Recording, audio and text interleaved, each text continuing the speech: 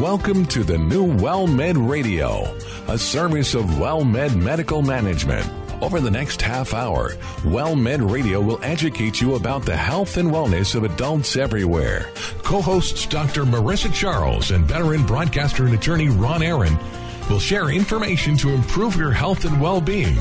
Here are Ron Aaron and Dr. Marissa Charles.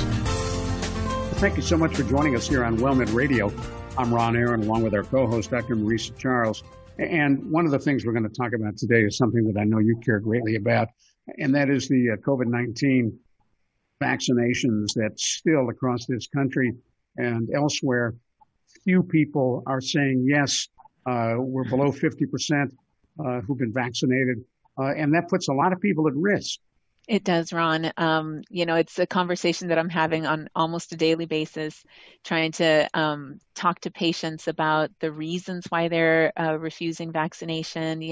We talk about all the different possible concerns that they have and try to, reduce some of those worries and fears to encourage them to get their vaccines. But yes, we're, daily basis, we're still having those conversations with patients. Well, we're delighted to welcome on WellMed Radio Dr. Elisa Holland. She is a WellMed physician at WellMed at Bayside in Tampa, Florida, earned her medical degree at Florida State University, completed her residency at Texas Health Presbyterian Hospital in Dallas, Texas. Dr. Holland is board certified in internal medicine. Dr. Holland, thank you so much for coming on with us. Thank you so much for having me. Are you seeing resistance among your patients and others to getting the vaccine? Unfortunately, talking about COVID-19. Yes, I understand. Unfortunately, yes, I do see quite a bit of resistance. It seems to be stemmed mostly out of fear and inaccurate information. And so, as Dr. Charles mentioned earlier, we spend a lot of our days talking with patients about their hesitancies and why they're worried to get that vaccination, so that we can empower them with information to maybe go forward and get that vaccine and help keep them safe. Well, there is so much disinformation out there. We have younger children and have had some babysitters who we said, if you're going to babysit for us, you need to be vaccinated. And one has done that. The other one has said, no, she's not going to do it. And we asked her why, and she said, well, she heard if you get the vaccine, the government will be following you. I think there tends to be a general worry about somebody watching. And I think that the science has kind of gotten lost. And what we spend a lot of our time doing is reminding patients that we're hunting truth and we're using science to do it. And so we try to empower them with facts and not stories. Credible data so that they can make a knowledgeable decision rather than maybe making a decision off hearsay. The temptation, of course, is to say, all right, don't get the vaccine, you die. But there was a wonderful piece in the New York Times the other day about not using intimidation to try to encourage people to get the vaccine, but rather reason with them on the substance of the science. You're absolutely right. The reality is that we're adults here and we are allowed to make our own decisions, but we really should make our decisions in an informed manner and understand what those consequences are. And so I absolutely do not condone any sort of fear tactic, but I also don't hide the risk of what can happen by not getting a vaccination. I don't sugarcoat. I give honest truth, facts.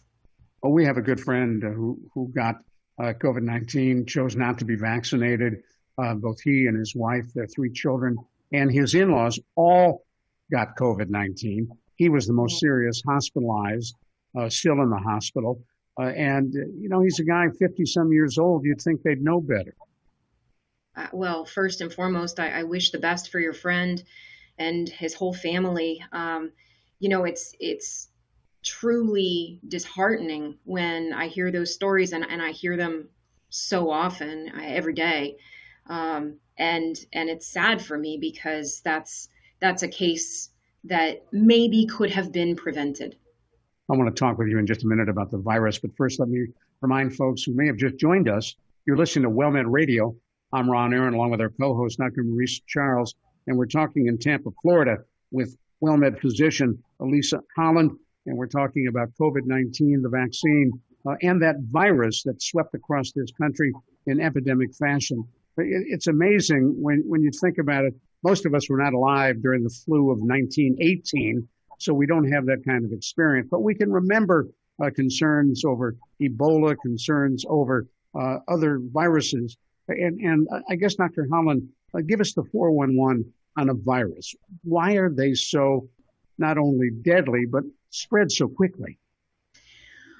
A virus has the ability to do something that is very dangerous, which is mutate. A virus has the ability to recognize that the road is coming to an end. It recognizes how to get around that barrier and can change itself to get around that barrier. And so we have to be smarter than the virus. And so that's what vaccination is about, is being smarter than the virus, getting in front of the virus, and trying to keep it from trying to lower the infection enough that it doesn't mutate to get around whatever barriers we're trying to create. And now, of course, some of the concern are so-called breakthrough infections where people who have been fully vaccinated, my wife and I have been fully vaccinated since last February. But we certainly hope that our younger kids that are under the age of 12 can get vaccinated as soon as they approve that vaccine. But people who have been protected are still coming down with a form of that virus, are they not?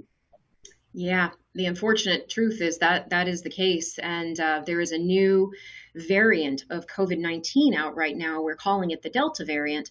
And it is much more transmissible than the Alpha variant. And so, yes, unfortunately, sometimes even in vaccinated patients, they are getting breakthrough infections. It is still happening more often in non-vaccinated people. So the recommendation is still to move forward as quickly as possible with getting fully vaccinated. And as I understand it, Dr. Charles, those who get these breakthrough infections generally don't end up in the hospital and don't face death. So yes, that is, to talk about, like, if you're still going to possibly get it, then why vaccinate? But the truth is that the vaccine is effective. The vaccine does reduce the severity, and we can't promise that you're not going to get the coronavirus, the COVID infection, but odds are in your favor if you're vaccinated that the course would be a lot shorter, that the symptoms would be a lot less severe, and the risk of hospitalization is also a lot less if you've been vaccinated. There's also the point that if you are vaccinated, you're less likely to pass that virus on to a lot of other people, which that's been one of the things with this particular virus, that every person that gets infected with COVID is able to pass it on to maybe 5 or 6 other people. And that grows exponentially so fast. And that's how this pandemic has managed to spread so rapidly across the world. Dr. Holland, we're seeing hospitals once again filled with patients, ICUs overflowing with patients. How do we put an end to that? How do we get folks to protect themselves? Well, so it really goes back to that one very crucial statement earlier of needing to get ahead of the virus. And the only way to get ahead of the virus is to get vaccinated so that that virus can infect fewer people. And I think that the barrier to vaccination is education. So I really think, how do we get ahead of it? How do we try and make this better? We spread good information and try to dissuade people from listening to opinion versus fact. And mask wearing turns out to play an important role in all that. Certainly. There's a huge amount of data behind wearing masks, hand hygiene. The reality is once someone gets infected with a COVID viral agent, it's very hard to get through that without getting infected, without getting symptoms. But this little virus is killed so easily with soap and water. It's so fragile. So if we could all just remember, wash your hands, keep your mask on, keep your distance, all of those things that we were taught a little over a year ago is so imperative that it is reinforced to the nth degree right now because, yes, education is important, but knowing something and not taking care of yourself and not physically preventing it from leaving your body, that's a big part too. It's interesting, Dr. Charles, this time of year, we would begin talking about remembering to get your flu vaccine. Flu season is coming. It's just around the corner. I think it's also true, is it not, to both of you, that with mask wearing and hand washing, we've actually seen a decline in the number of flu cases. That's true. This past flu season, we did not see quite as many flu cases because the hand washing and the mask wearing was quite effective at reducing the spread of the flu virus. However, the coronavirus is more transmissible. It is more infectious, and it is able to spread even with just a short period of time without the mask. And that's why the masks are so important and why it's so imperative to be diligent about the hand washing and the mask wearing more so now. We are still, of course, recommending flu vaccination as well, because now that a lot of the mask mandates have been lifted and people are spending more time in stores and in public places without masks on, because a lot of people are, the odds are that we'll start seeing flu cases as well. And there's no guarantee that a person couldn't get both coronavirus and flu at the same time, and that would be obviously doubly devastating. We'll talk more about this in a moment, and I want to come back to Dr. Holland as we come back and talk about what asymptomatic means and how that puts folks at risk. I'm Ron Aaron. Dr. Marisa Charles, our co-host, is here, and we're talking on our WellMed Radio hotline from Tampa, Florida, with Dr. Elisa Holland, a WellMed physician at the WellMed Clinic at Bayside. You're listening to WellMed Radio. You may be experiencing anxiety or stress regarding all the news about COVID-19, or what is commonly referred to as coronavirus. You are not alone. Optum is opening its emotional support helpline, providing access to specially trained mental health specialists. This is a toll-free number, and it will be open 24 hours a day, 7 days a week for as long as necessary. This is a free service. Anyone in need of emotional support is welcome to call. The number is 866-342-6892. That's 866-342-6892. One more time, 866-342-6892. Crying, waiting, hoping.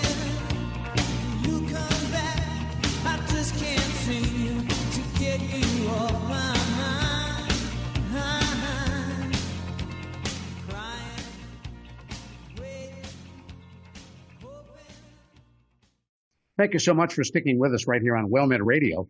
I'm Ron Aaron, along with our co-host, Dr. Marisa Charles. She is a WellMed physician in San Antonio, Texas, a PCP, primary care physician. And we're talking on our WellMed Radio hotline down in Tampa, Florida, with Dr. Elisa Holland. She's with the WellMed at Bayside Clinic. And we've been talking about COVID-19, the vaccine, and why it's so important to get it. And Dr. Holland, a lot of us have learned a little bit about everything when it comes to vaccines and viruses and medicine. And one is the term asymptomatic, which would, I guess you'd think is an oxymoron. If you don't have symptoms, how can you pass that flu along? This is so interesting. So asymptomatic, you described it exactly. It means lack of symptoms, somebody who has an illness but isn't exhibiting symptoms or isn't exhibiting them yet.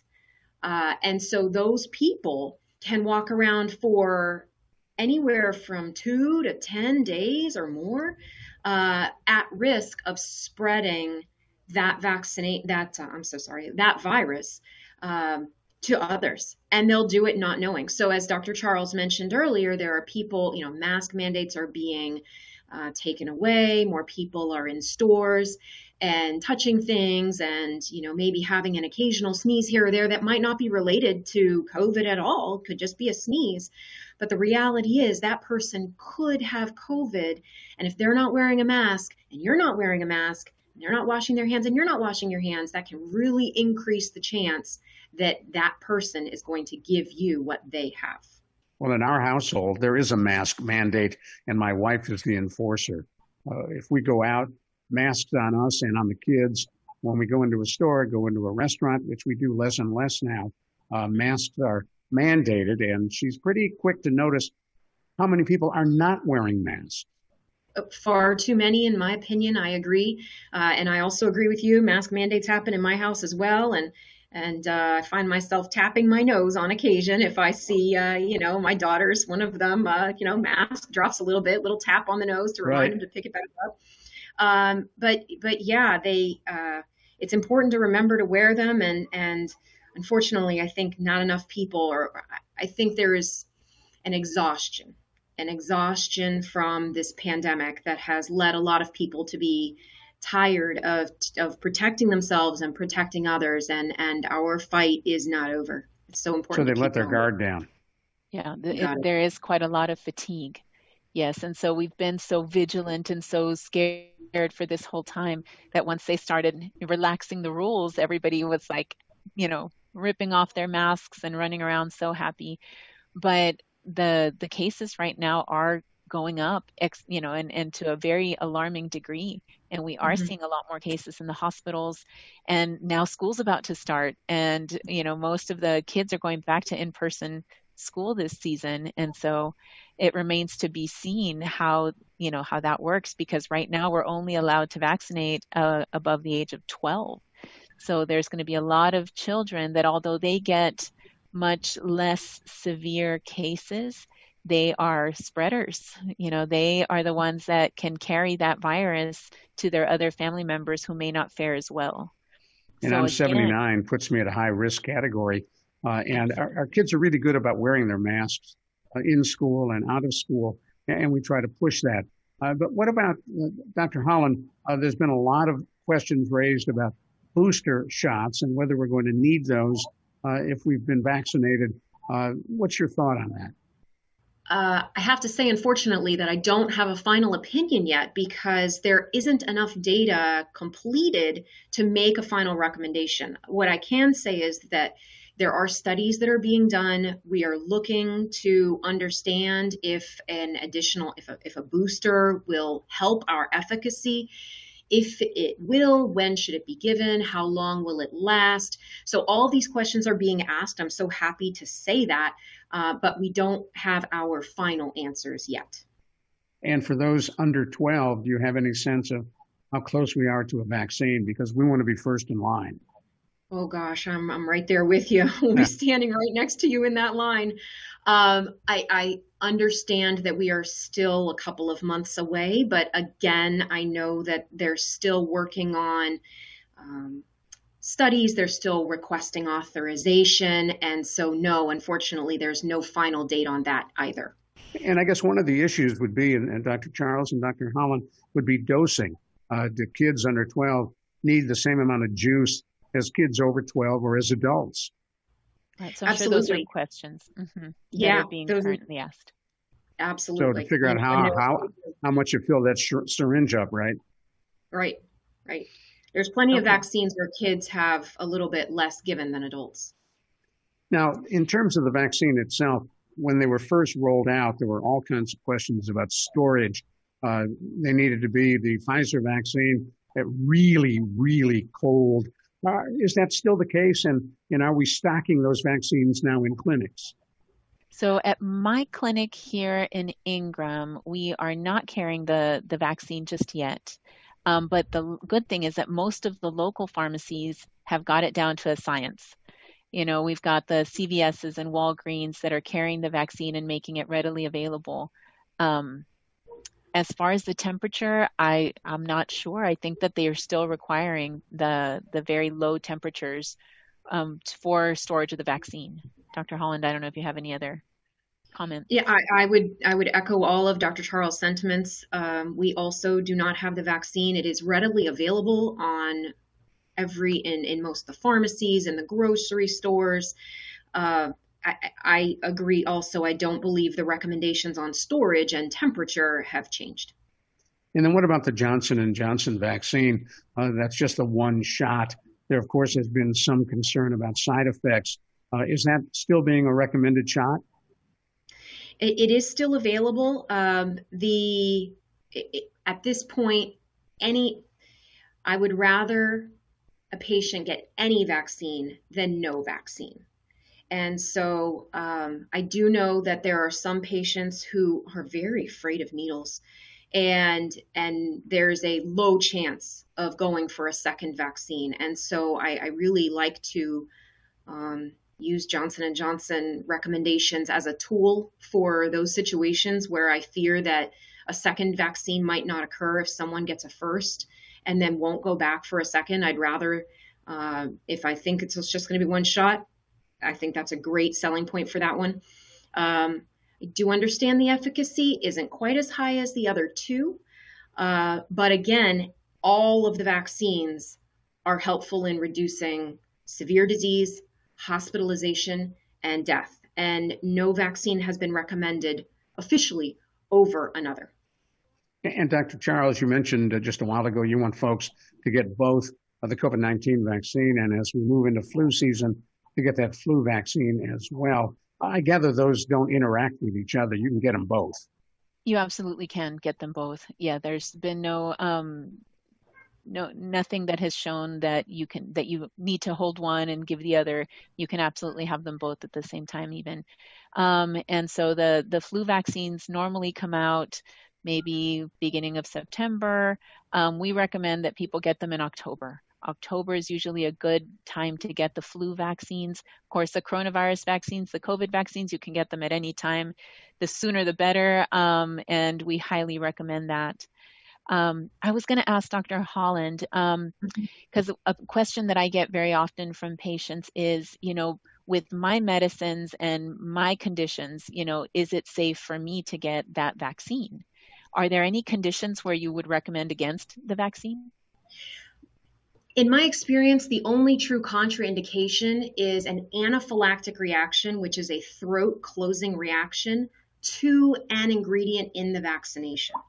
So it almost no circumstances have had that at the base. It's been other questions, it's been other reactions, but I haven't come across anybody who's actually had an anaphylactic throat closing reaction to an ingredient in the vaccination that would have prevented them from getting it. Otherwise, I'm saying yes. What are some of the other questions, Dr. Charles and Dr. Holland, that you get from patients about the vaccine? I will say probably a concern is that patients are very worried about how they'll feel after the vaccination. There are a lot of people who will talk about not feeling well for a couple of days. And so they will bring that up as their concern, and they'll wonder, okay, what's going to happen to me after I get my vaccination because my friend got it and didn't feel well for 2 or 3 days after. And so, I give them the example of my own household. I had a little bit of arm soreness for a day or two, nothing bad. My husband got it.